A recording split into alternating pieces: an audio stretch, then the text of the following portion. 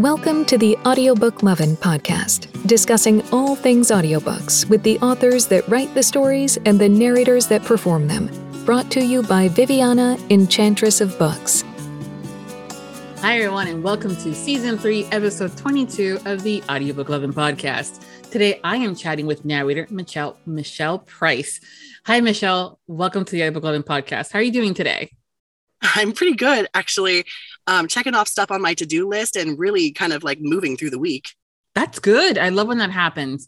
It's very accomplishing and you feel like, yes, I've done something, but then you realize that the to-do list doesn't end. Yeah.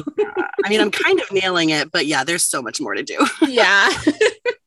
That's why I like to put them in little pieces, like in sections. That way it looks like there's an end and then I can take a break and then I go to the next page. You sound way more organized than me.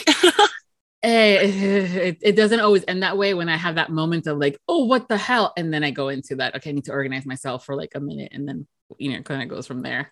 I feel you. Yeah. So why don't we start by having you tell us a little bit about yourself, how long you've been narrating and how you got started? Well, let's do that. So I'm never prepared for this question, even though I've been prepared for this. So my name is Michelle Price. I live in Roanoke, Virginia. So I'm kind of new to the Appalachian area and it's beautiful down here with the mountains. I'm originally from Ohio.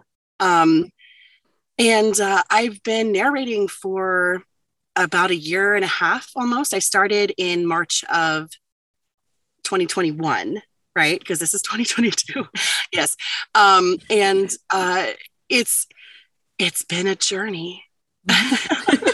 It's been so much. And how I got into it is kind of a long story, but I guess I can give you the short version. So the short version basically is like, in 2020, my life was completely falling apart with, this thing that we call COVID and working from home and the work that I was doing. I was working in suicide prevention, actually. Oh, wow. And work got to be so unbelievably, it was a lot. And without going into detail, my boss let me go right before Christmas of 2020. And after the new year, I was trying to find jobs in similar fields because I didn't know what else to do. My degree was in comparative religious studies and I had been working in suicide prevention for 10 years. So it's like, where do you go with that, And I wasn't really having a lot of luck because I was overqualified or underqualified. And so I was talking to my therapist and I was like, I just don't know what to do and where to go. And she's like, well, think about what you've always wanted to do. And just, take this moment to really go for a dream that you've had. And I'd been listening to audiobooks for like 10 years. I mean, I've been obsessed with audiobooks and I've always wanted to voice act and narrate and things like that. But I thought, well, I have to live in LA. I have to live in New York. I can't do this. But because my therapist told me to check, I looked online and I found out that you can do this from your home. And it looked easy. Well, easy. Looking back. So I basically I looked into it, got to be a part of some Facebook groups, ordered some equipment, and I just started, getting some projects on ACX. And now I'm, working with some publishers. I have had some coaching, which I highly recommend. And here I am today. So that's a journey for sure. It's and it's much more complicated, but I can imagine. But I'm glad that I love how your therapist said, take this time to do something that you've been wanting to do. Because I think we forget that when we were kids, early teens, we're like, I want to be fill in the blank. And there was a joy to it. I really wish that when I was in that age group, the concept of you could do voiceover, whether it's for audiobooks or, cartoons or hell, do you know that you could take photography and then take pictures of hot looking guys for book covers? Any of that stuff was discussed as a potential career, versus the traditional teaching and, doctors and lawyers, which is great, but I would have gotten here a lot quicker. Yes. I think many of us would have gotten here a lot quicker if we were aware of these potentials. But I'm glad that she told you that and that you really took the time to look into that. Well, and I think it just found me at the right time. I don't know if I would have been ready for this years ago. So yeah, it's just kind of a perfect storm for me. Yeah, I love how you said, and I thought it was easy. Wrong. Yeah. Well, it's a misconception. It's such a misconception, and that it's like, oh, it's easy. And I'm like, no. First, I mean, I think it's Sean Pratt that says that, get into the booth, into your closet and stay there for 8 hours reading out loud. And if you still like it, come see me next day, kind of a thing. And it's just one of those where people, automatically think, oh, I've been told I have a good voice, or I've been told I have a sexy voice. And I'm like, no, dude, there's a lot more to it. There is. Yeah. And like, I knew I had to perform because I'd listened to books, and I really liked the books where there was performance and not just reading out loud, because that's not what we're doing. We're not just reading out loud. And so, I mean, I started with the performance, but my technique wasn't quite there. It wasn't bad, but it wasn't nearly what I do now. And even what I do now, there's always going to be room for improvement. So, yeah, but I was, oh God. And it's not just stay in a room or a closet for 8 hours, stay in a room for 8 hours recording when it's 90 degrees outside and you have to have your air conditioner turned off. Yeah. Then tell me if you want to narrate audiobooks. Yeah, it's a running joke when people are like, so give me your top 5 reasons why you love being an audiobook narrator. And everybody's like, I get to wear my PJs or choose not to wear clothes. There's a reason for that, because it's hot. Unless you're going live, like video live on TikTok or social media, then you probably should have some clothes on. That is highly suggested, because otherwise illegal. And then you'll get banned, and that's just a pain in the butt. So you don't want to do it. Less, for sure. That is true, especially lately. You're like, anyways. People think book world doesn't have a lot of controversies, but there's a lot of things in book world that are awesome and fantastic, and other things that you're going, really? Okay. Anyway, I think you're going to find that in any kind of community that is true. Really, I mean, yeah. So yeah, I've at first I thought it was just maybe a certain thing, but then I've analyzing and remembering like no, a day job has very similar stuff, and that I've heard other things, and in talking to other friends, they're like, no, yeah, we have something similar too, and I'm like, oh, okay, well, there's not that common denominator, so all right, looking at the positive then. So you've been doing this for about a year now.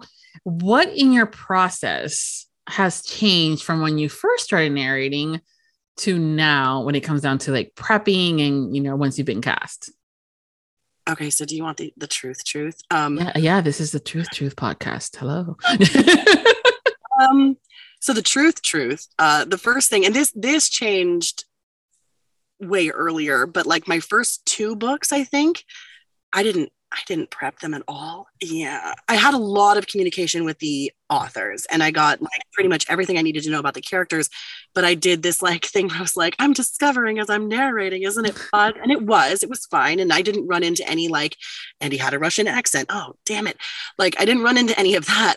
Okay. But one of the biggest reasons I didn't, and this is like a sorry excuse, but I didn't have any kind of like an iPad or anything like that to like sit and just like highlight the dialogue and things like that. When I first started, I was using my Adobe like reader next to my Audacity, like, on my screen, like split half and half. And it wasn't really good. But then once I got my iPad, I was so stoked, and I felt super professional because I'm like downloading PDFs onto my iAnnotate and using my finger because I didn't have a cool pen.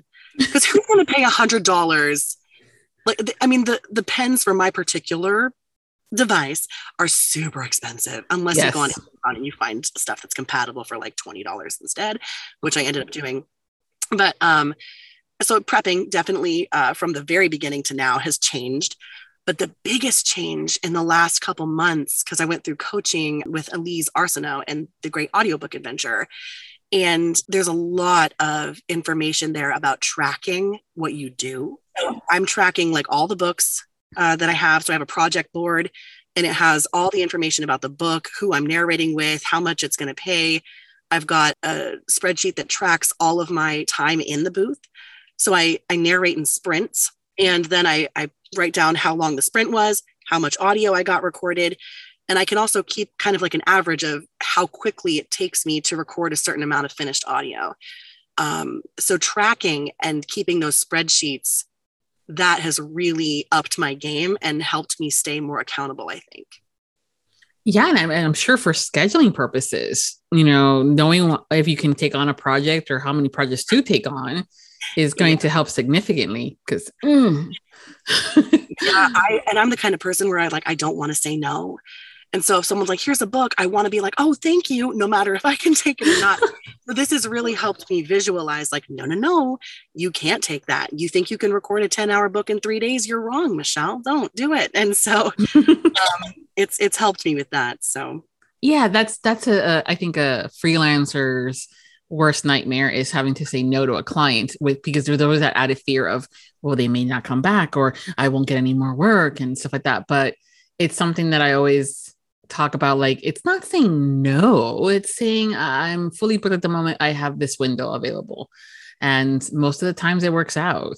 Otherwise, you just say, well, I have another narrator that you might be interested in that may have availability. And then, scratch their back, they scratch yours. So I just had an issue, like literally right before I got on this with you, I had this happen. I was expecting from my first like quote unquote big publisher. They contacted me and said, hey, like I had just gotten referred to them. And then they come back 2 days later and they're like, we have a book for you. Send me the first 5 minutes. And so I did. And I said, I can't meet your deadline, but I can do this instead. So let me know if it works. And they said, cool, we'll send this to the author. They'll approve your sample and then we'll move forward. Well, I hadn't heard in a week. So I contacted them today and I just said, hey, just following up.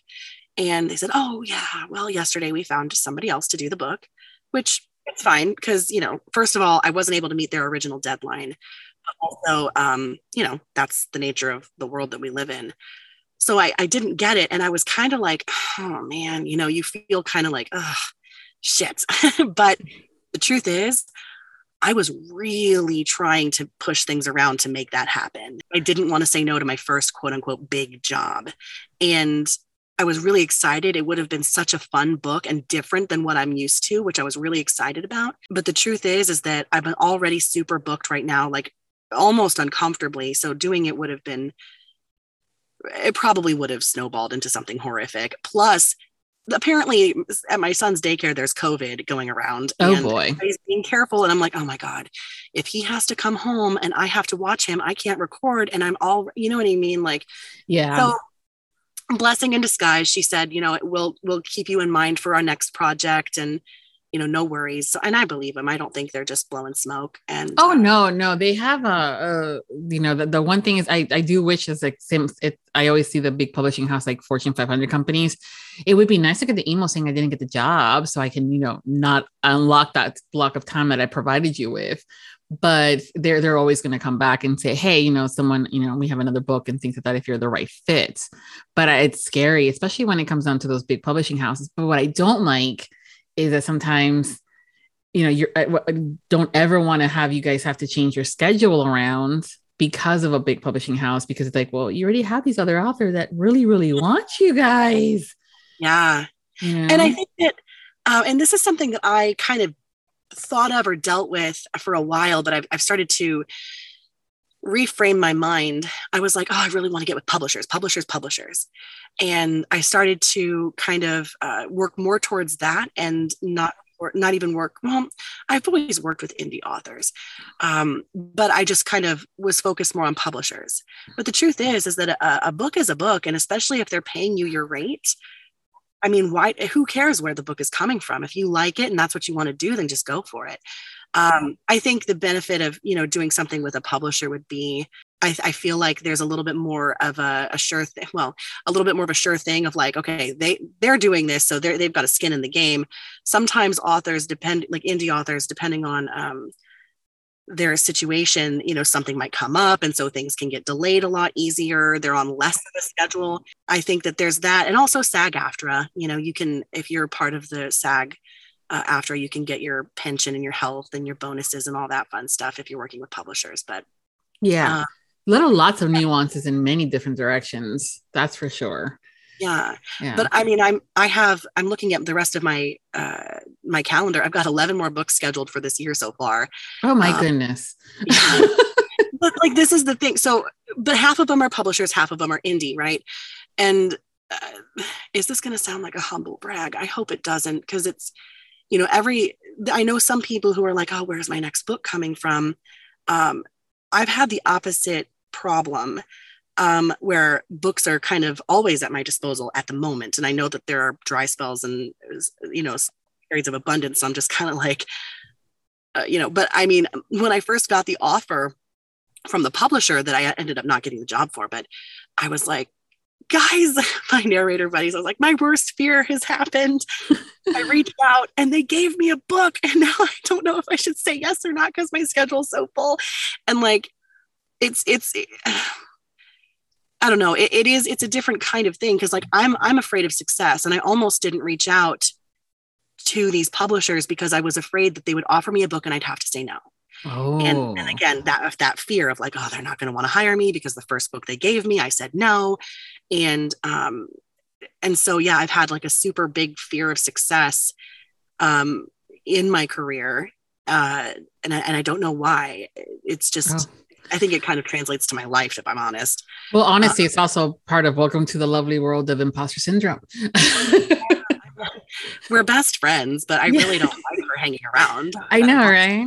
Like, get out of my house. So yeah, that's what I struggle with like all the time.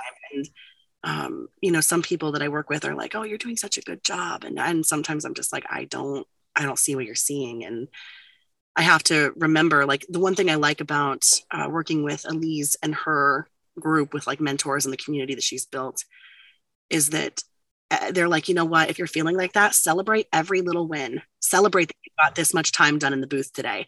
Celebrate this every little thing. And when you do that, you start to realize that you're actually really doing a lot. And it kind of kicks that imposter syndrome's ass for a little while, which is really nice. So yeah, I like the community that I've kind of cultivated around myself.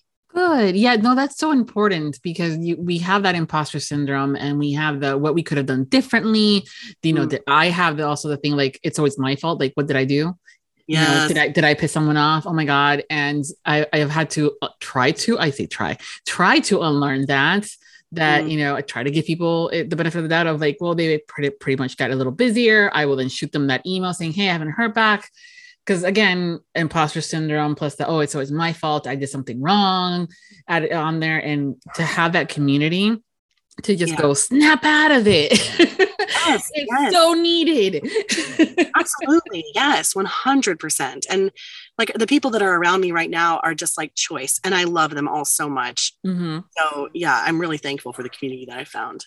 Yeah, no, it's the book world as a whole is great. And the audiobook community as well. And then you kind of get into those little subgroups of like romance listeners and readers, and those that are into sci-fi and stuff, and everything. They have this great energy about them, and they're so excited about these books. And that's the best thing. I love it when I see authors and the narrators excited about a project that they're working on. I automatically add that book to my list. Oh my God. So like, okay, the romance community is something else, but there's subgenres within that community. Oh yeah. And so before I started narrating, if you look at my bookshelf, it's a lot of YA. There's some like thrillers, and like very specific thrillers, but like lots of nonfiction and some literary fiction, historical fiction. That's where I read. And then all of a sudden I'm reading about, wolf shifters, and I'm reading reverse harem, and I'm just learning so many things. Not that I was like a prude and didn't know about stuff, but you're just like, oh my God, you can write about that. Oh my God. I didn't know that people liked that. I thought I was the only one. And so it's just such a weird discovery kind of situation. And now most of my catalog so far is romance of various kinds. And like, it's so weird because so I just did a book, 2 books for Pink Flamingo. It's part of a trilogy. And it was for the author Beatrix Hollow. And oh my God, it's so good. Oh my God, I get so excited. So it was the first book that I ever did for a publisher. And it was monster smut. And I was like, whatever, I don't care. I'm like, nothing's going to shock me, right? Yeah. I don't know if it shocked me because one of my best friends is a monster smut author, but you just don't know what you're into until you read it and an author tells you to. So I don't talk to authors like about like, the audiobook itself. Like I don't say, oh, what about this? And do you like this sample? Like that, all that stuff goes through the publisher. But I will tell them, holy shit, I just read this and you are a fucking genius. Like, and like, I never knew that I wanted some ancient witch doctor guy who's been locked in a cave for 300 years and is now some kind of a sludge form, possess a feet. Like I never knew I wanted a sludge man to physically possess the female main character. And like when he, oh my God, like he leaves her body at one point and then he ends up coming back in, but like he makes her beg for it and he doesn't come in the way he did before. He comes in some other way. And you're just like, I did not know I wanted this. And so I get so excited. I was like, Beatrix, you're a fucking genius. I love this book. And so now I fangirl so hard over her books. And she made Mothman sexy. Like who does that? Oh gosh. Oh my God. They're so good. Romance is an umbrella term with all these subgenres underneath it. And there's even subs to subgenres under there because, you have PNR and then within that PNR, you have some of the Omegaverse and then you have some of those other monster stuff. It's been almost a year. The whole concept of blue aliens, kind of came up and with multiple pieces and parts and everything. And it was like, what? There's such a thing. And I'm like, oh yeah, there is. and not only that, but you can find other people who are like, yes, I think this is amazing. And you're just like, oh my God, can we be best friends? Mm-hmm. But I like that. And I think that some people might look at this and think like, oh, everybody's just reading a whole bunch of porn or whatever. And I mean, yeah, that's pretty much what it is. But I mean, nothing wrong with it. It erases shame, I think. And there's so much shame around like things that you think are not, because you can think something is sexy or be into something in a fictional way, but understand that one, in real life, maybe it's not even possible, but two, that if it were to happen to you in real life, that it could actually be like truly traumatic, but in a fictional world, it's safe. And that's why I think that this stuff is so, I mean, talk to most women or and a lot of men or anybody who identifies as a woman, and they're going to say that if you ask them if they've experienced any kind of trauma around themes in romance, you're going to most likely get a yes. I mean, everybody's experienced something, which is really sad. But I think that's why we like what we read, because it's a way to experience some of that in a way where we feel like we're in control, when in real life, we might not feel that way. Yeah, no, a lot of it comes about the control. They're choosing. That's also why sometimes there's a lot of people that are sex workers or work in the sex industry. Mm-hmm. And they have been sexually abused. And when asked, and because everybody's like, but why would you do that? Considering your history.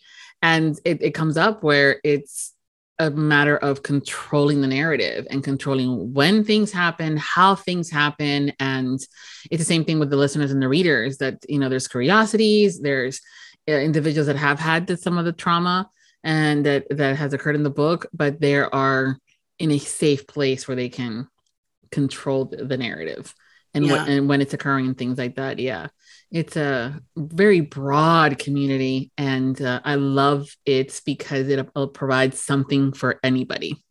Yes, 100%. Yeah, and there's a lot more there we haven't even discovered that's out there. I can't wait to see the next weird thing. Well, oh my God, it's fine. I won't.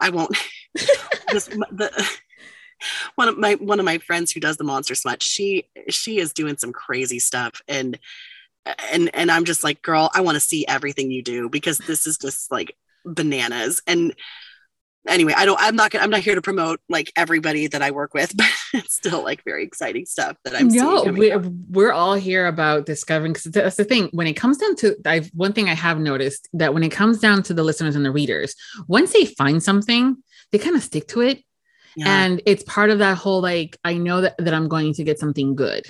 And so then discovering another or, the new to me, like I'm going to try something new.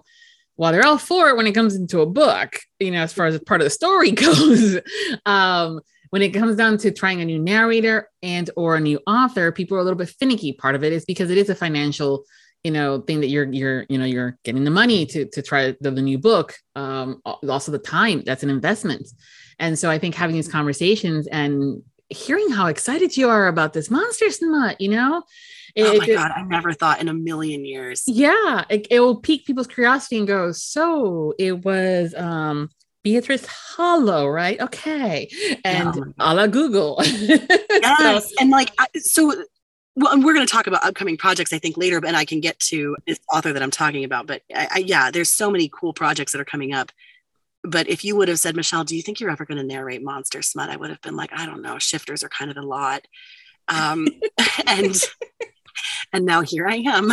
And a whole new world has opened up to me. Oh yeah. It's a lot of, again, it's a lot of people, when they enter being a narrator, they think it's going to be one thing, and then they enter romance land, and then they start seeing all the variety of different genres, and you can go anywhere from the sci-fi and the fantasy and the high fantasy stuff to the fade to black stuff. So you kind of use a lot more of your imagination, and that's spicy, and then that's spicy and steamy, and then it just kind of goes the gamut on the opposite side of the spectrum, where you're going, that's just verbal porn. I'm like, yes it is, and that's okay. There's a series I'm working on.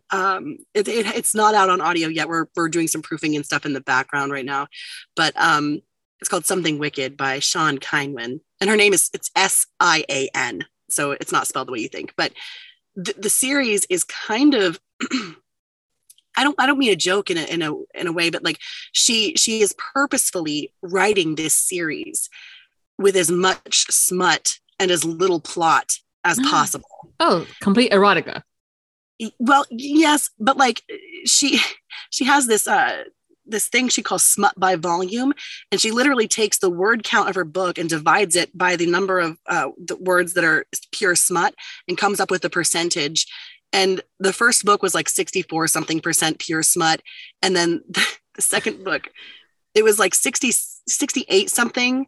And then she's like, I'm writing more because I want it to be 69.69%. Damn. And she wrote more words just to get that percentage.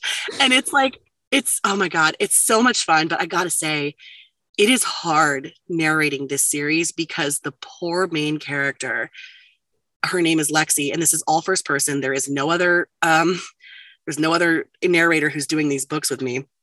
And I have to keep up that sexual energy because she is almost constantly in a situation where that is happening or the anticipation of that is occurring.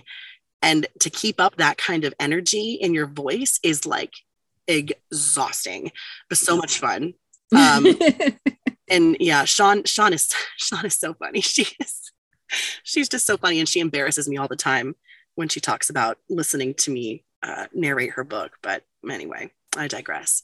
Well, I think sometimes when the authors develop a relationship with the narrators and they know that they're going to be part of that series, or they're going to continue to work with it because it's part of a series, whether the narrator changes because it's different, couples per book or not. I think the author purposely goes, hold my beer.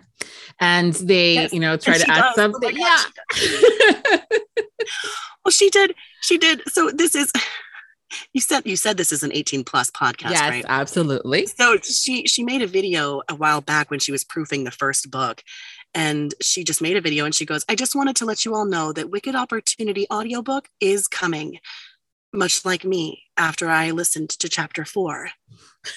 And then she tagged me in it. And I was like, stop it. You did not just say that. You did not. What just happened? Like, I was so embarrassed. Yeah, I saw that. I think I saw your reaction video on TikTok, and I'm going, oh my God. Welcome to the lovely world of being loved and adored. It's so weird. It is what it is, but it's just kind of funny into me. And yeah, anyway.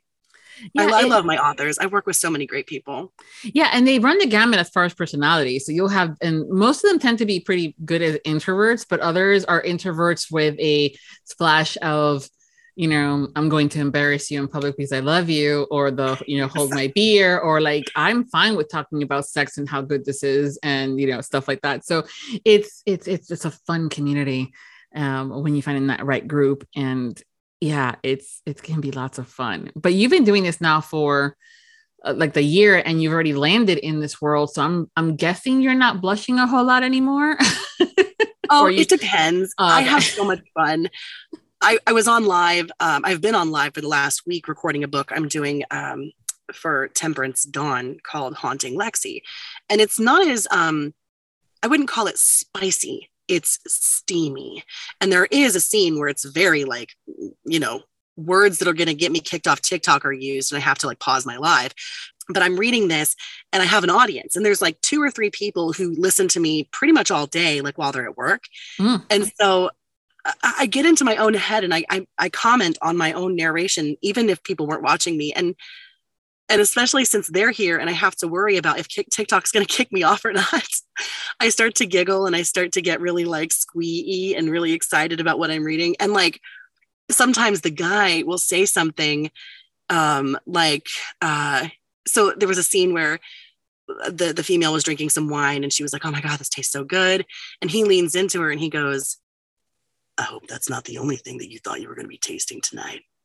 And so then I paused and I just go, "I can't believe he just said that." Like, I knew he was going to say that, but I squeed because I'm pretty much in love with the main male character in this book. But when I said it as him, but then I had to stop and just be like, "Oh my God, that was so hot," and then move on. So yeah. Yeah, you're wearing many hats. You're voicing the characters. You are, but you're also like the narrator, and so you're the character at the moment in time. You're voicing the characters as a narrator. You're also a fan. And it's like, wow. So it's like all that at once. You're like, okay, I've seen some of those lives that you've done on TikTok while you're narrating. And I'm like, how do you do that? Because I am personally not a fan of cameras. I prefer to much be behind the behind the lens and stuff like that, and photograph you guys and video you guys, for an example.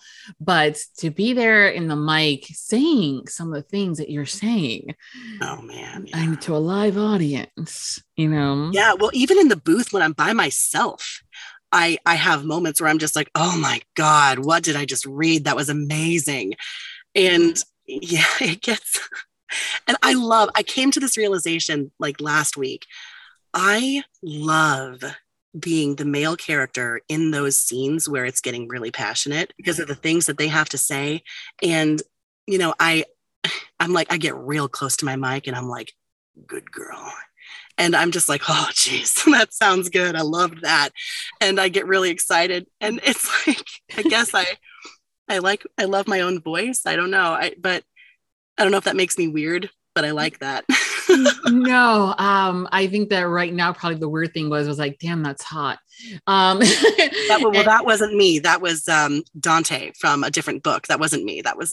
Yeah. Well, that's the thing, though. I think that many times there are a lot of female narrators that have really good guy voices. When it comes down to that range, whether, it's like getting closer to the mic, those techniques that they've learned, and also lowering the voice. And that's one of the things too, that we're all like, I am a straight woman and I'm totally crushing on Michelle for her guy voice, even though we know it's like, we know it's a character, we know that it's you, but we're going, damn girl, you're hot. Oh, thank you. It's my voice, and you're falling in love with Dante. That's what it really is. But yeah, it's really fun, and it's kind of bizarre because I'm doing my first duet book coming up. Ooh. I don't get to do any of the male voices. No. Ooh. And it's going to be so weird. Now, the guy who's doing the male voices is like, "Oh my God, yes." Which is so weird to say because like I work with this person as a professional and like, it's like, you're just like, "Hi there, let's talk about the book," and everything's super professional. But of course, when you listen, you're just like, "Oh, good. You are good at your job." So it's just weird because especially if I'm going to do it live, and I did get permission to do that, it's going to be just, oh boy, I'm not going to be able to say any of the dude's lines. And so anybody listening is going to be, first of all, they're going to be missing on some sexy lines, but also they're not going to know what's happening, which is going to be so weird. But apparently lots of people do narrate their duets live, even if the other person isn't there, because you don't have to do it with the person like on Zoom or something. You can do it completely separate, and then the magic happens in the editing. But yeah, I was encouraged by the author to do it for her reading group and on a Discord server. I was like, I'll do it, but they're not going to know what's happening unless they got the book in front of them, because I'm not reading the guy's lines. It's going to be so weird. Yeah, I think, but also it kind of provides people with an idea of what that looks like. Because even though it's been, it's been around for a while, duet narration and multicast is still relatively new. And a lot of listeners don't know how they feel about that, because they sometimes even just a switching of the POV between the male and the female narrator, even though the voice are consistent for that one chapter, then they have to then go, oh, okay, now the guy's reading. And there's an adjustment. But I love duet narration. It's, to me, it's like watching a show and like an old fashioned radio thing, but I can totally picture it. And I enjoy it more, I think, simply because it allows me to distinguish the voices significantly better when there are multiple characters in the room having dinner together, which I think the authors do that on purpose. And oh God, in the book that I am about to do, after I finish this one, there are some things that the male says, and I really think that even in my deepest male voice, it sounds so much better coming from them. Yeah. And so, but I've never listened to a duet. I've heard like samples, but I've never listened to a book fully that way. And I can see how like audibly it might be a little off-putting at first, but I think when you start a new book, even with a new narrator, it's a little like, I don't know. Yeah. So it just takes you a minute to settle in. Yeah. And then it's just about suspension of belief and just saying, okay, this is the world I live in. This is how they sound. Let's do this. Yeah. So. I love duet specifically when when the story includes a hero and a heroine that banter a lot and they have that dialogue. It's a little hard to interrupt yourself when you're doing all the narration, right? Or you're having to, doing the one chapter and things like that. When it's duets, that magic happens and you're going, oh, okay. Now he's doing, what smart compact is she? Oh, she said that. She said what she said, people. Yeah. And there's just that, especially that because I love a strong, sassy heroine. Yeah. And when that dialogue is happening and it's in duet, you're like, oh, this is so perfect. And again, it works in dual. It really does. But there's a little bit of that factor that kind of gets just into that little bit more of that top notch. I think I think what's going to make or break a duet, and this is my fear, is that I'm not going to match the energy of the person that I'm narrating with. And so the concern is like, if they're reading and they're really like, I don't know, however, but you come in and you're like, man, really loud and kind of like a little bit more energy, it's going to sound off. And so trying to match that energy is going to be super important. Now, I've worked with this particular narrator on another project before, 2 other projects before. So I think that we kind of have an idea of how the other one narrates. So it'll be really interesting to see how it all kind of comes together. And it's all about open lines of communications. It's like saying, hey, this is what I'm thinking about. I think it's a little bit more when it comes down to duets, especially when those scenes may require in your, eyes a little bit more of that energy, just to say, hey, I'm doing this. And it's going to be like, really like, ha. And, but also it could be that his character is like, okay. and that works. Right. But yeah, no. And that's also where the editor and the engineering works their magic and tune things correctly where it fits perfectly fine. I'm really excited to see how this comes together. No, it's always that. I think it's anybody's first with anything. If you get a little nervous and you're going, how's this gonna work? Yeah, well, and I was messaging him the other day, just like, what about this and this? And I noticed this, and I saw some lines that weren't highlighted that were yours, because I was really thankful that they actually prepped the script kind of for us. So like, all of the male lines in the female section were highlighted, and all of the female lines in the male section were highlighted. So that was really nice.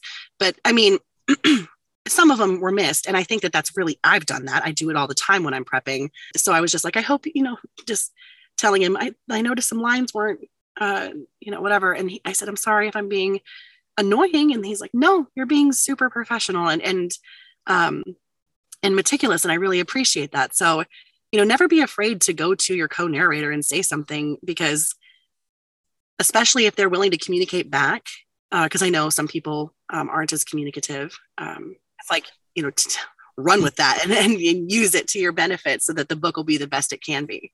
Yeah. And I think that that's great that what you're doing too, because at the end of the day, you're also saving each other any potential pickups that you may have missed.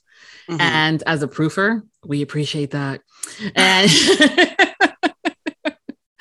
and yeah, and also as a script prep, I've done that. And yeah, to err is human. There's so many things.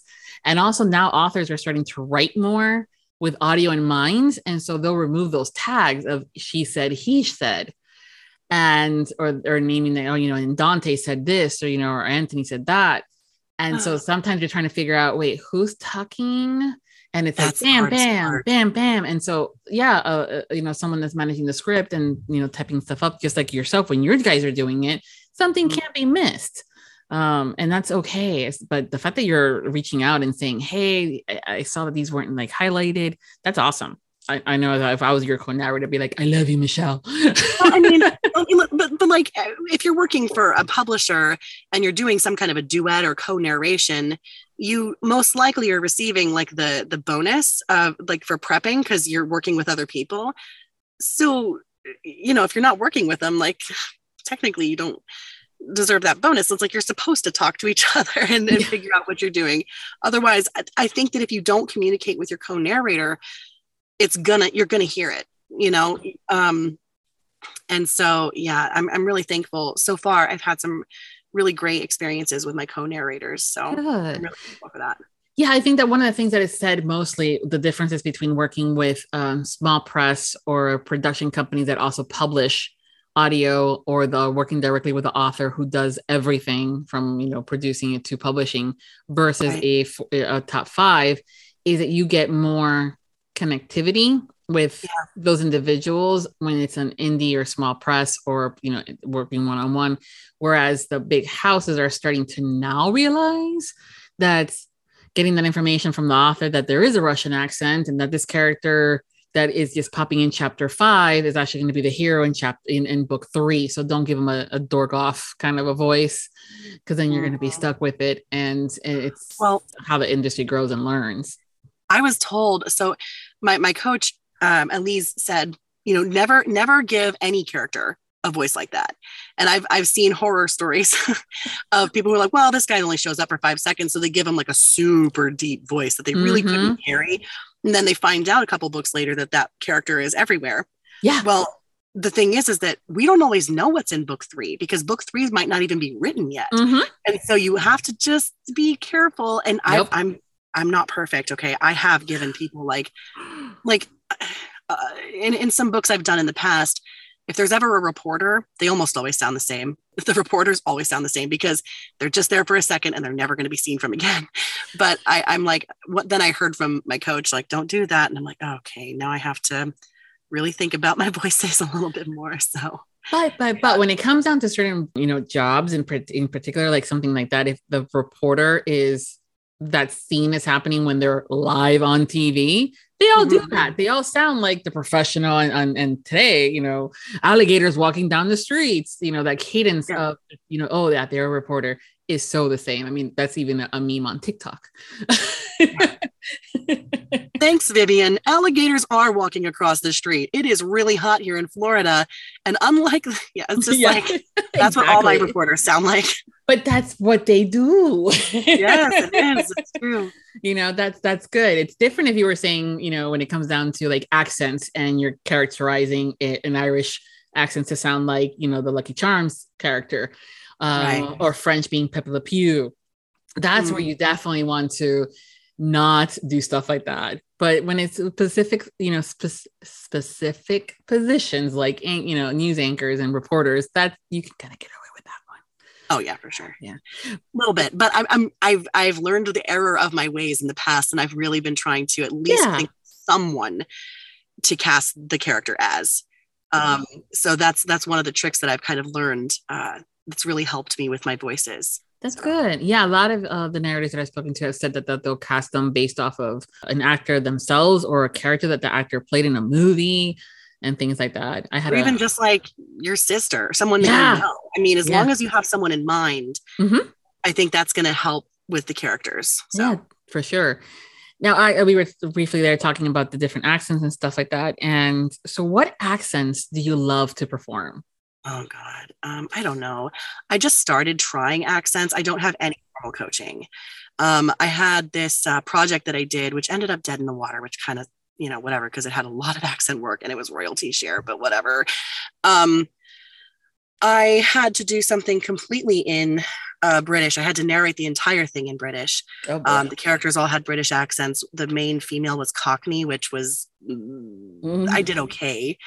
I guess the British narration wasn't bad. And I work with an editor when I'm doing indie stuff. And she and her husband, he's a narrator. She does tech stuff for narration. And they're living in France, but they're from the UK. And so I said, guys, can you listen to this and tell me, like, is this even passable? And they're like, actually, yeah, that doesn't suck. And I was like, thank you. That actually thank you. That doesn't suck from a native speaker. Makes me feel so good. Yes. So the British one wasn't, I did okay there.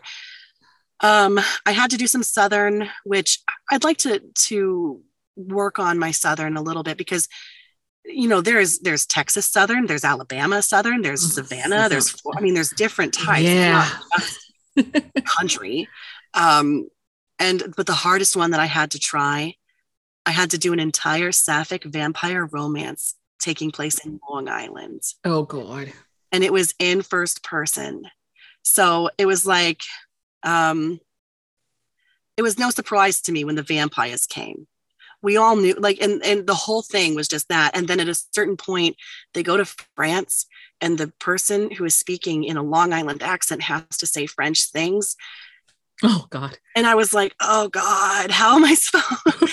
She's not going to sound French. She's going to sound like a Long Island person speaking French.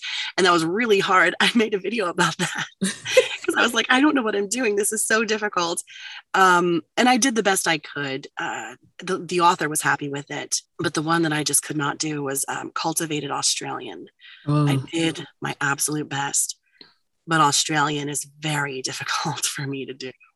It's a lot. It's one of the ones, the Australian and South African, and then another one in the European world. But that's really hard for a lot of people because it's easy to slip into another accent. Like Australians, people say that they work on it and then they slip into like a British accent.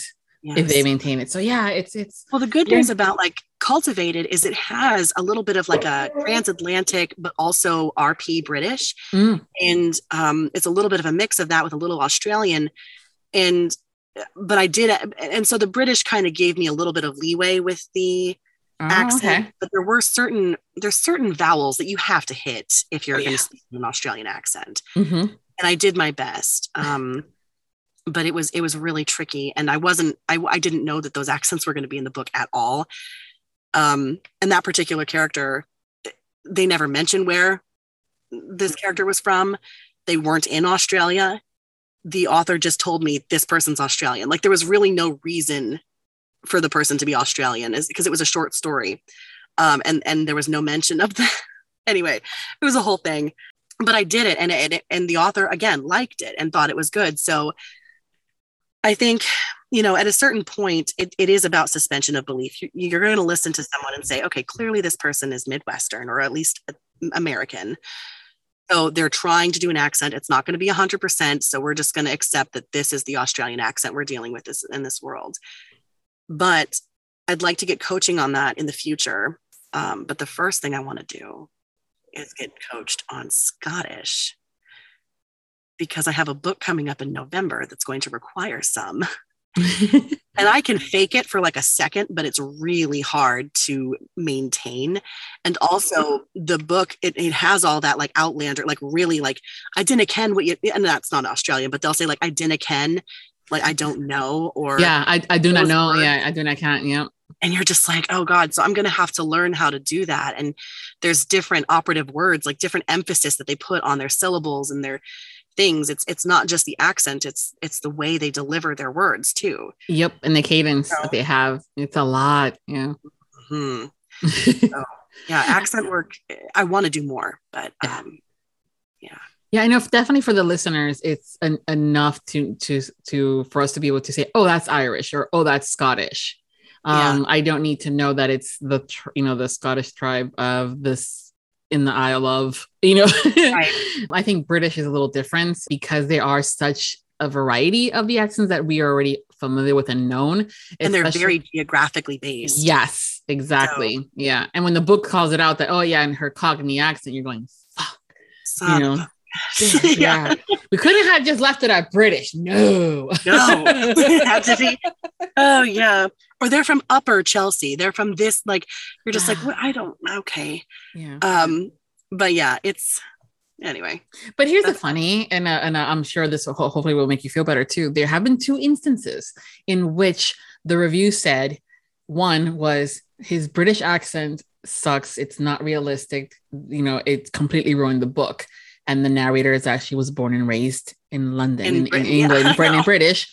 And then the other one was, I couldn't even tell that he was Irish. It was such a fake, delivery. And I don't understand how the reviews are saying that his Irish is so good. He is born and raised in Ireland. And right. Yeah, so I'm like, well, these are the reviews these individuals are getting, and they're from the place. But I think that sometimes people expect caricatures of accents. Yes, they do. Or a lot thicker ones. Because some accents aren't that strong. No. And especially like, and when you think about Ireland, that's a good example, actually. There are some people and you listen and you're just like, whoa, I gotta slow down. I can't follow you.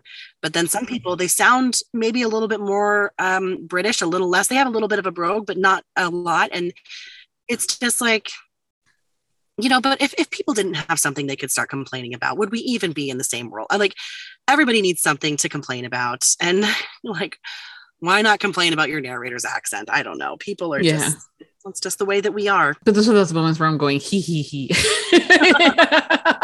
I'm like, hey, Gary. So your Irish accent sucks. He goes, don't get me started. I love Gary Furlong. He's awesome. Oh goodness. And but yeah, it's one of those things that when it comes down to the world we live in, everybody has an opinion, and people love to stand in their soapboxes and or in front of the camera and deliver their opinion as if it's gospel and or the rule or the word. And it's like, no, girl. It's coming a lot more often with the newer book talkers that have been going on and even the book, book lovers that are audio lovers too in the past maybe 2.5 years. And the rest of us that have been here for eons are going, just chill. There's more stuff for you to enjoy. Just enjoy it. Just relax. Enjoy it. So it's just very vaguely, there was something that happened on Book Talk recently, and it split the world apart, and everybody had their opinion on it, right? And I just, you sit back and you're just like, oh God. And at first you're just like, oh God, guys, something's happening. And some of the veteran people are like, oh, don't worry about it. Like, just, it's fine. And you're like, oh God, but it's a thing. And they're like, it's not a thing. And then it's not a thing. And you're just like, oh. And I want to get to the point where I'm like, no, we've seen this before. Because I haven't seen things come and go. And so, it's just some of the narrators I was hanging with are just like, Michelle, just save your energy. It's fine. Everything's going to be fine. And I'm like, but. Yeah. Now I'm just like, okay, one day I'll be a wise old narrator. And I'll say, God, no, this is not what we should be wasting our energy on. Let's focus on something different. Yes. The alien that is abducted the heroine. A much better time spent on. Yeah. It's as someone that's been in the industry in various capacities, from reviewer to book, from book lover to the reviewer to the blogger to everything I do nowadays. And I've been in it for over 10 years now. It ebbs and flows, and it goes back and comes back. It's almost like the ocean that kind of goes away and then it comes back. And things like that. And then there's always those fewer or in betweens that they're the very loudmouth ones. And you're going, it's okay, honey. Let's talk in about 3 more months when, oh, that's right, you're not here anymore.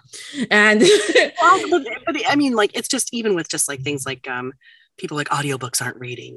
And that argument, maybe it never dies. Oh, no. It seems to ebb and flow. And, at a certain point, you're just like, guys, you're not going to convince the other people that it is or it is. Like, just Just do you. Just do you. For the record, audiobooks are reading, in my opinion. Yep, I agree. I agree. Because you're still consuming the same, thing. It's just in a different medium.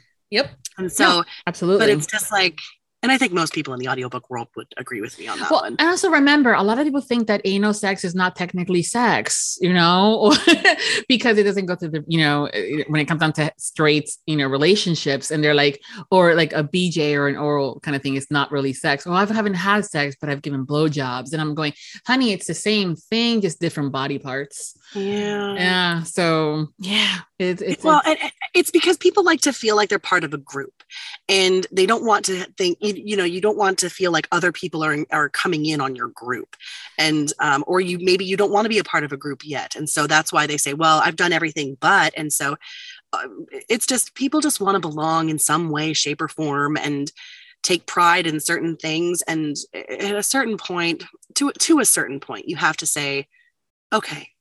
Mm-hmm. Just okay. Yep. It's the lynch mob mentality sometimes in like in any kind of world, because it really happens everywhere, whether it's sports or entertainment, Fortune 500 companies. It's that lynch mob joining the bandwagon mentality that I always have issues with the most. And, people now have the capacity to vocalize their opinions quite loudly. Well, yeah, as long as it's like, yeah, it's okay to disagree. Yeah. Just if you disagree, that's fine. That is completely fine. Let's just leave it there. I'm not the kind of person who does that. Like, I don't go after people. It's just like, okay, whatever. If especially if it's something that I really don't believe in, it's like, okay, you know what? That's fine. And you just move on, because I'm at a point in my life. I feel so old when I say that. But like, I'm at a point in my life where it's just like, okay, fine. Okay. Just let's move on. I don't have the energy to spend on this right now. So let's just move forward. And honestly, that's a really beautiful place to be. I just don't want to have to spend my energy on that kind of stuff. Well, especially when there's so many better ways to spend your energy. and we like have working. Oh my God. And I know that sounds so horrible, but like, when news comes up, you hear terrible news, any news, because just turn on the news. And if I focus on that, my entire day is gone. It's like, just focus on your booth. You are in this little tiny space in your apartment right now. Focus on that first. Get your work done. Don't let the outside world impact that.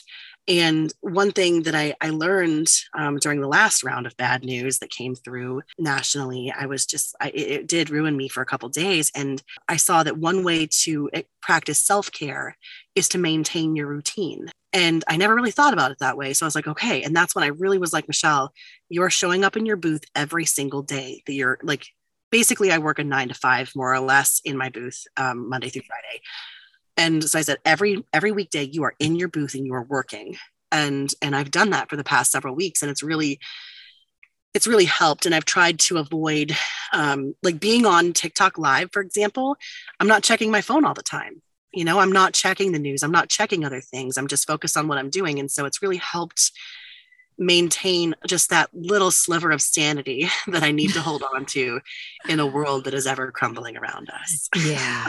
I always say something to you. I have the little sanity that I have left. I'm holding on to it for dear life. So I'm going to mute and block certain individuals and stuff like that. And I'm going to come over here and have my happy place where I'm either jamming to the music as I'm typing up a review or prepping a script or listening to you guys when you're doing a live and like, what book was that again?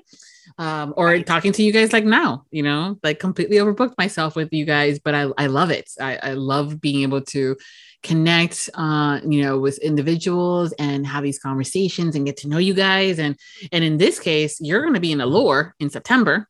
Yes. So I'll get to meet you. I'm so nervous. I'm so nervous. Yeah. This is your first event, like a book signing, right? Yeah. And it's really weird because if you go to my Audible, I only have 5 books out, and they're all books that weren't professionally done.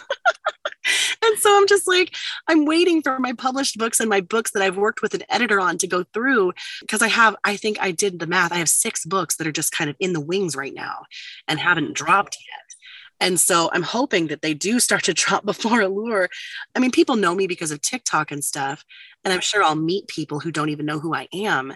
And with my upcoming projects, I think a lot more people are going to know who I am, which is both exciting and terrifying. So yeah, I'm scared because I haven't been to a big event at all in like 2.5 years. Same.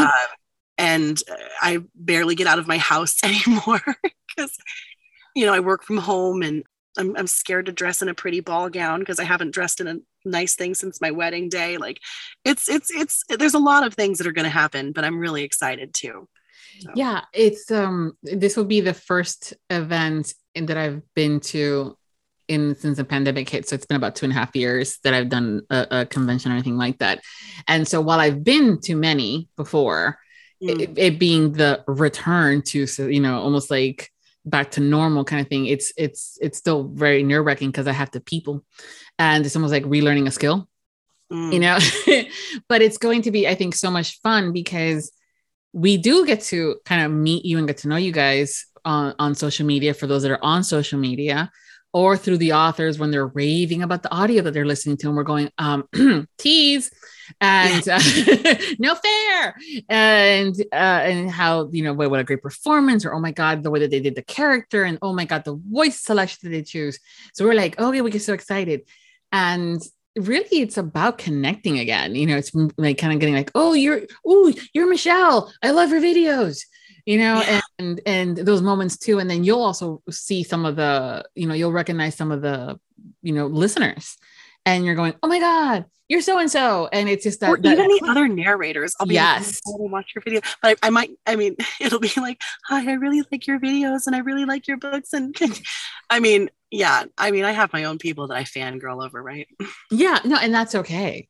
I think that it's just I always say that's totally okay, with the caveat of like, gotta be respectful of, people's boundaries, and you don't want to get too, like, in some cases it's a little creepy, but when you're in an environment like that, it's expected, and you're going to see people that have, hundreds of books under their wings, that they've done years of narration. They will be being a fan to other narrators and authors and listeners and readers, and you're going, okay, they're doing it, I'm good. Yeah, like the first time I don't know, I'm not name dropping just because I don't know how, but the one co-narrator that I was talking about, where I'm talking and communicating back and forth about our duet, he's been so sweet. And the first time I ever really got a hold of him to ask him a question, I was like, oh God, because I didn't know who he was. But apparently one of my narrator friends was like, oh my God, I can't believe you're doing a book with him.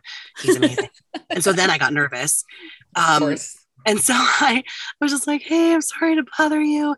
But then he ended up saying something like, oh my God, no, this is totally fine. And I love watching your Instagram stuff and your TikToks. They're so funny. And it's just, I'm so happy to work with you. And I was like, oh, stop. No. Like, yeah. It was just, and I don't think he was fanboying over me, but like, I just, it was just so nice of him to say like anything about like, it's an it's an appreciation and an acknowledgement of what you've been doing and what you've done, and that you're being seen, because that sounds like part of the imposter syndrome. I'm gonna just say who it is, because I'm not saying nothing but nice things about this person. Yeah, I'm like, I'm curious as hell. I'm like, who's this nice person? I want to know. It's Gregory Salinas. Oh yeah. He's like the nicest freaking person ever. I did the Myths and Monsters book with him and Jay Alder. And then I'm doing this duet with Gregory coming up here. I'm going to start it this week. I'm very excited. But yeah, he's just been nothing but nice. And, he communicates back, and so yeah, shout out to Gregory for being a good co-narrator. Yeah, no, it's really, again, having that relationship with your co-narrator and being able to jive is fantastic. And I think that at the end of the day, sometimes it helps make the book to the listener a lot better when there's those open lines of communications and people are appreciative of each other and things like that. And it works with any line of business, really. Well, I don't know how the industry works in this, but I would imagine that if people really like a pair of narrators, that they might be requested again as a pair. And so it's likely that you might work with the same co-narrators multiple times, just because people like the way you sound together.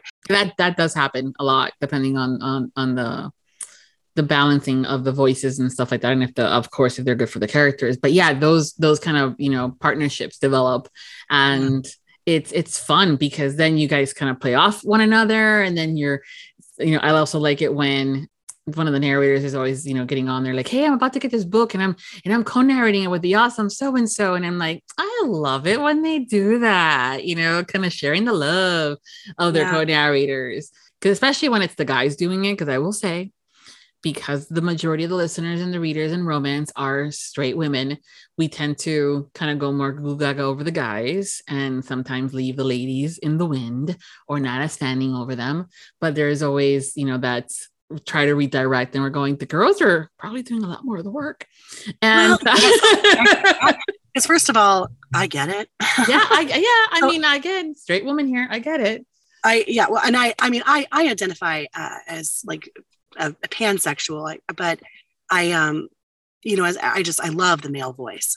Absolutely. And the things that they say in romance books, you're just like, oh my God, please, I need more of that. But it's so funny because like so far in the books that I've been cast in with male co-narrators, I always have more, even when they're like, it's a 50-50 split. It's not really. It's usually more like 55, 60%, 70%. Oh yeah. Of female. I think that we want to read from a female perspective because we can put ourselves in that in their shoes, but we want to hear the males speaking, which is why I think that duets and duels are so popular. But the truth is that like, in the book, I just got pickups for a book for the Beatrix Hollow series, and I have 5 hours and 35 minutes of audio. And then one of the other narrators had like 1 hour and something, and the other one had 2 something. So they're not even combined as much as my part will be, but I guarantee you that even if people love my performance, they're really gonna thirst after Jay and Gregory because they did such a good job. And it's just, I see no problem with that because I mean, if they do a good job, like, of course they need to get the praise for it. But yeah, I think that that's why we did the femme takeover on TikTok recently, to just like give a shout out to the women that are doing and female identifying people, the femme narrators, giving them a platform to show off their skill and be like, listen, we're sexy too. We're strong and we have good voices and we're doing a great job and we're bringing you this entertainment as well. And but I mean, I don't know. I don't feel threatened by it. I have plenty of people who come to me and they're like, Michelle, I think you're a great narrator. It's not a threatening thing or anything like that, or feeling like the work won't be there, but it's it's just the part of the thirst and some of those, the fandom and how they kind of go and focus more on the male, and they'll do the praise. Like, this book was so good. Insert male narrator's name here. Did such a great job. Dude, he only did 2 fucking chapters. I'm not saying he read the epilogue. I mean, I'm not saying you're wrong. In those 2 chapters, he was excellent. But over here did the whole fucking book. Right. Name her. It's Say tricky. my name. Well, I mean, and I think for authors, I mean, keep that stuff in mind when you're writing a book, because audio is so popular. And really, I mean, even if it wasn't popular, it makes your book so much more accessible to other people who might not be able to read for any reason. Yes.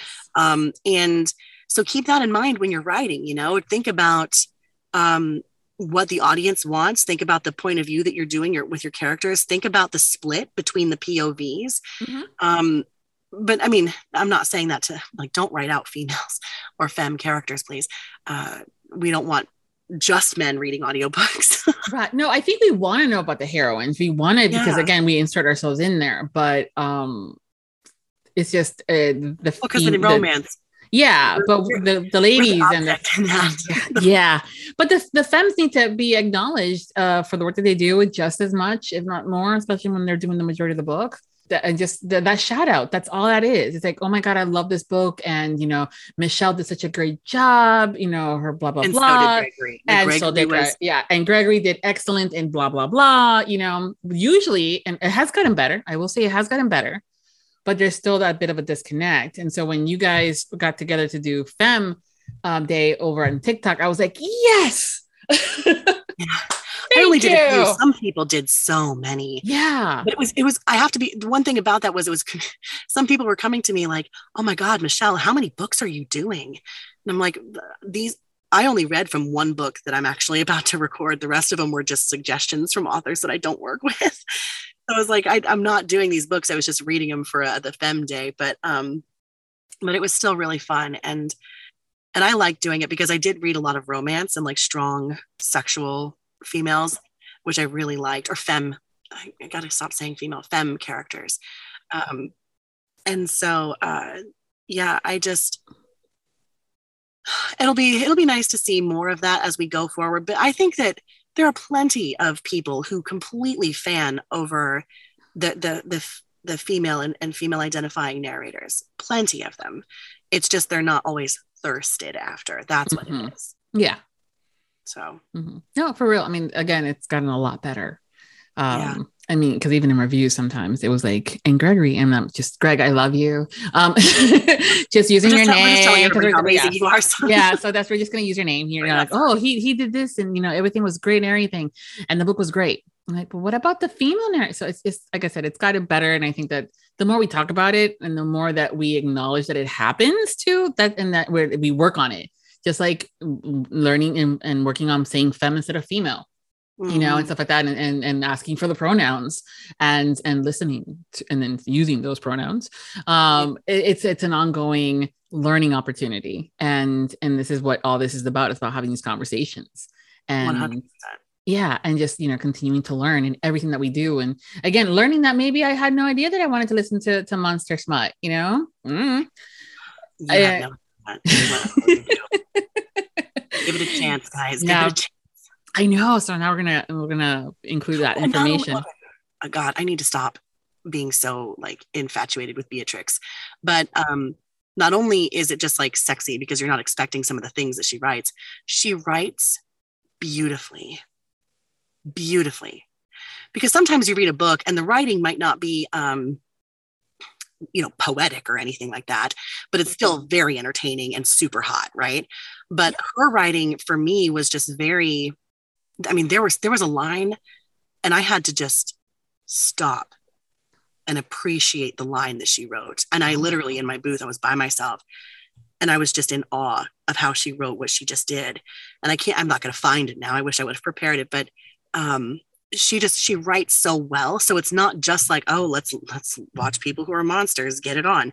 It's so much more than that. So that's one of the reasons I like her writing so much. Well, that's good because I want to say there's almost like two camps of listeners / readers, in that one are all for the smut, the sexy, the spicy times, and they're it's okay with the plot and the writing, and then others are like, no, I need a plot, I need to have a good writing style, I need character development, and bonus when there's smutty and stuff like that.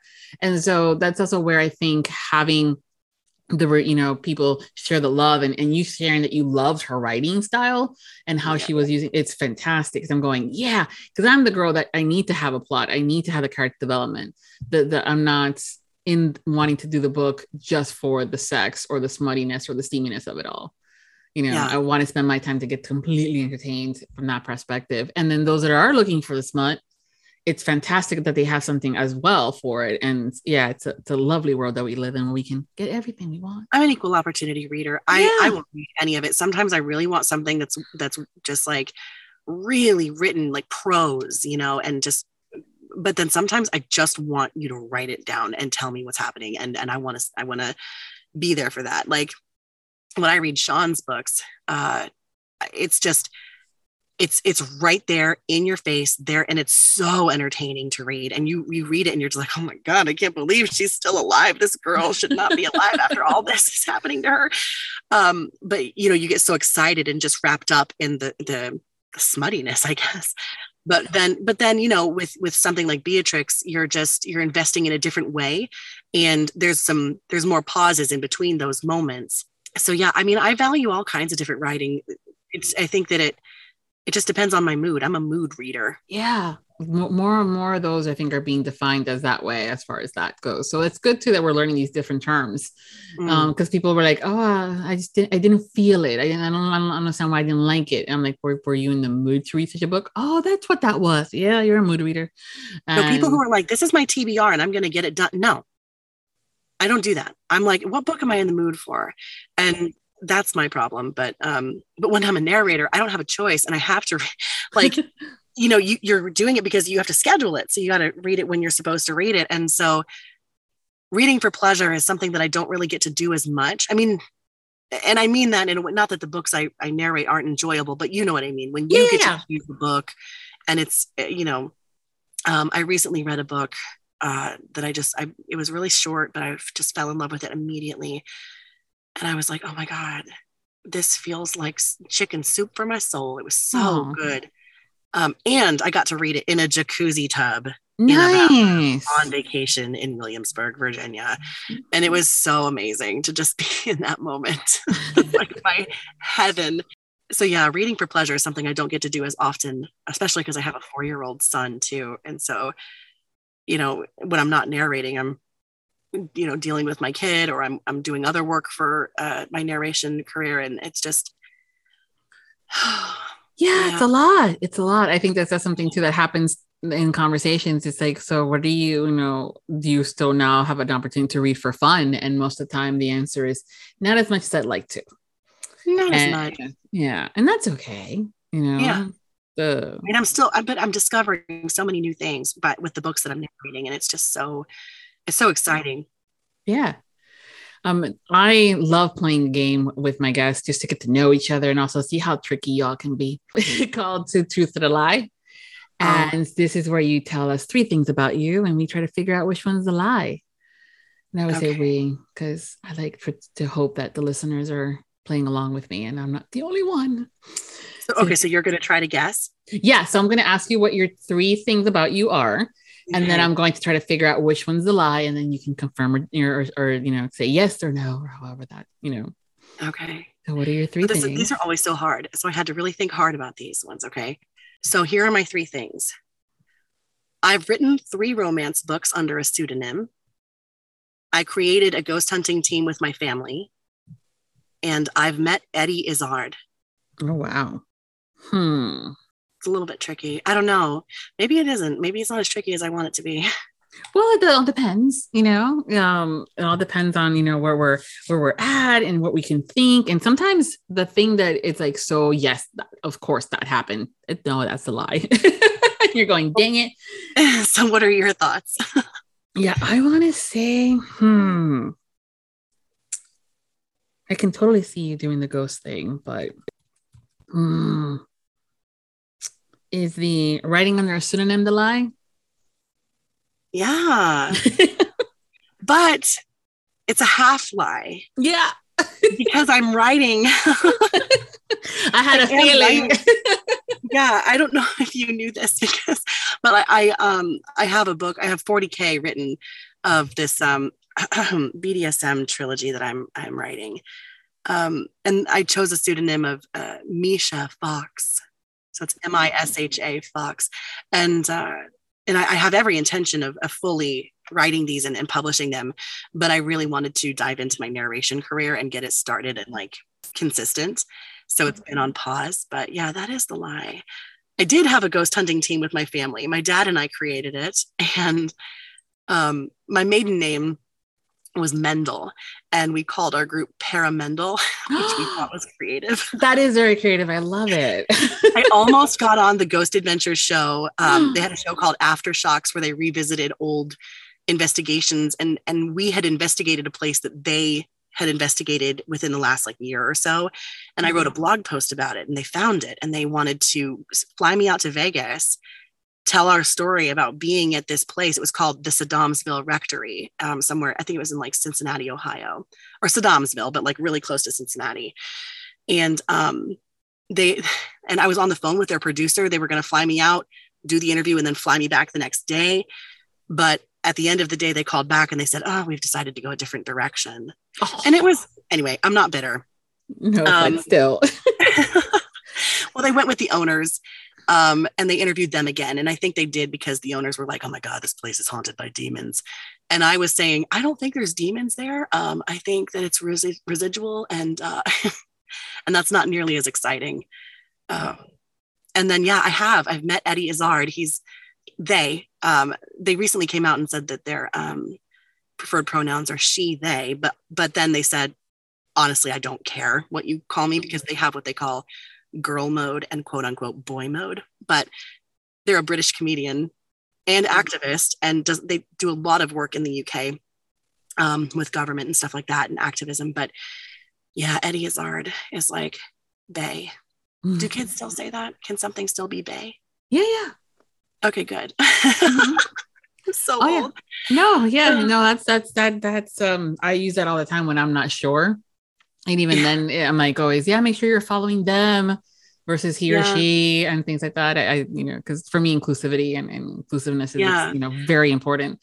But I met Eddie when I was in Chicago on honeymoon with my husband, and we went to see the Force de Majeure tour. And oh my God, it was just like, it was incredible because I love Eddie so much. So yeah. That's great. Yeah.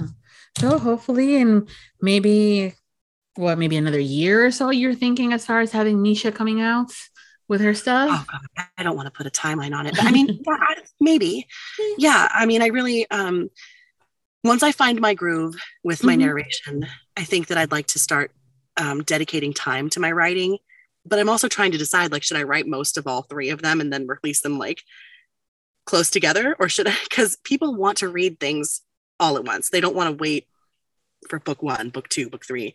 Right. So I got a lot of things to do. So from a business perspective, and I think also too has always been the advice to new authors is that if you are planning on doing more than just the one book, it is suggested that you hold on publishing the first one until you have the other 2 already written and pretty much done in the editing process, because you want to space them out. And that's when you can come up with your marketing plan. That's when you can come up with the pre-orders and kind of get all that stuff. Romance. I mean, romance readers are just notorious for being like, is the series finished? Oh, then I'm not reading it. Like they want to read because they want to binge. Yeah. And so, but it's really, this is a really good book. I'm like, so far, I'm just like, oh my God, this is hot. I'm hoping to work with some authors that I've met as reading buddies and partners to help me kind of nail down my style. But yeah, the content is like, loving it. Great. Yeah, no, I think that's where it's important to kind of remember that you are a business as an author and even as a narrator. Yes. And that, you have to kind of come up with that plan. It's great that you have the story, stuff like that, but then how you're going to launch it, where the marketing's come into play, getting a cover designer to do getting an audiobook made, deciding if it's going to be me or somebody else. Yeah. I mean, like, there's a lot to consider. Yeah, there's a lot. But also the timing, I think, is very important. As much as I know that the community is voracious and they want to binge read, there's also a lot of very good books and authors that are very popular and awesome and writing that only produce 1 or 2 books a year. And that's okay too. So, get a year and divide that into 3 books. That also gives you time to then continue to write other things. So then that second year comes around and boom, there you go. You have more material. Yeah. Because you don't want to get burned out either, Yeah. So before we go, why don't you tell us that you can share what you're currently working on and what's coming up next for you? Oh my God. Okay. So this is where my project board comes in handy. So, Allure is like one of the big things that I have coming up in my calendar, which I'm really super stoked about. I have several books that are kind of like in the wings that will be dropping over the next couple months. But as far as what's happening in my studio, tomorrow I will be finishing a book by the author Temperance Dawn. It's called Haunting Lexi. It's kind of a gothic romance, and she's haunted, and her boyfriend and his friends are all part of a paranormal investigative team. And so they're trying to figure out what's haunting Lexi. It's really good. Then right after that, there's a book I'm doing under a pseudonym. It's my first pseudonym book. Ooh. Because okay,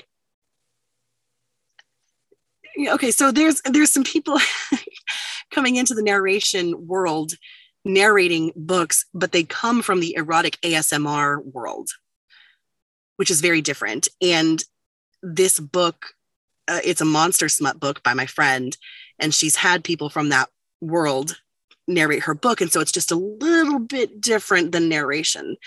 And I just don't want Michelle Price to be narrating like that. So Makes instead, sense. I'm going to be Sasha Sin. And I'm going to be reading Little Sip of Sin by Cleo Evans as part of her Creature Cafe series. But that's only like an hour of audio. And then immediately after that, this week, I'm going to do Start a War, which is book 1 of the St. View Psychos trilogy by L. Thorpe. And that's the duet that I'm doing with Gregory. So, yeah. That's a lot of exciting things. I know. And then in August, I have one with, Amo Jones. A-M-O Jones. But the book is called In Fury Lies Mischief. It's book number 2 of the Midnight Mayhem series. And I'm just like, yeah, I'm booked up for sure. Yeah, that's good for us. Oh, thanks. That's really sweet to say. Thank you. Yeah. Hey, when we have our, we love knowing that you guys are fully booked, because that gives us we're going to have more goodies. Yay.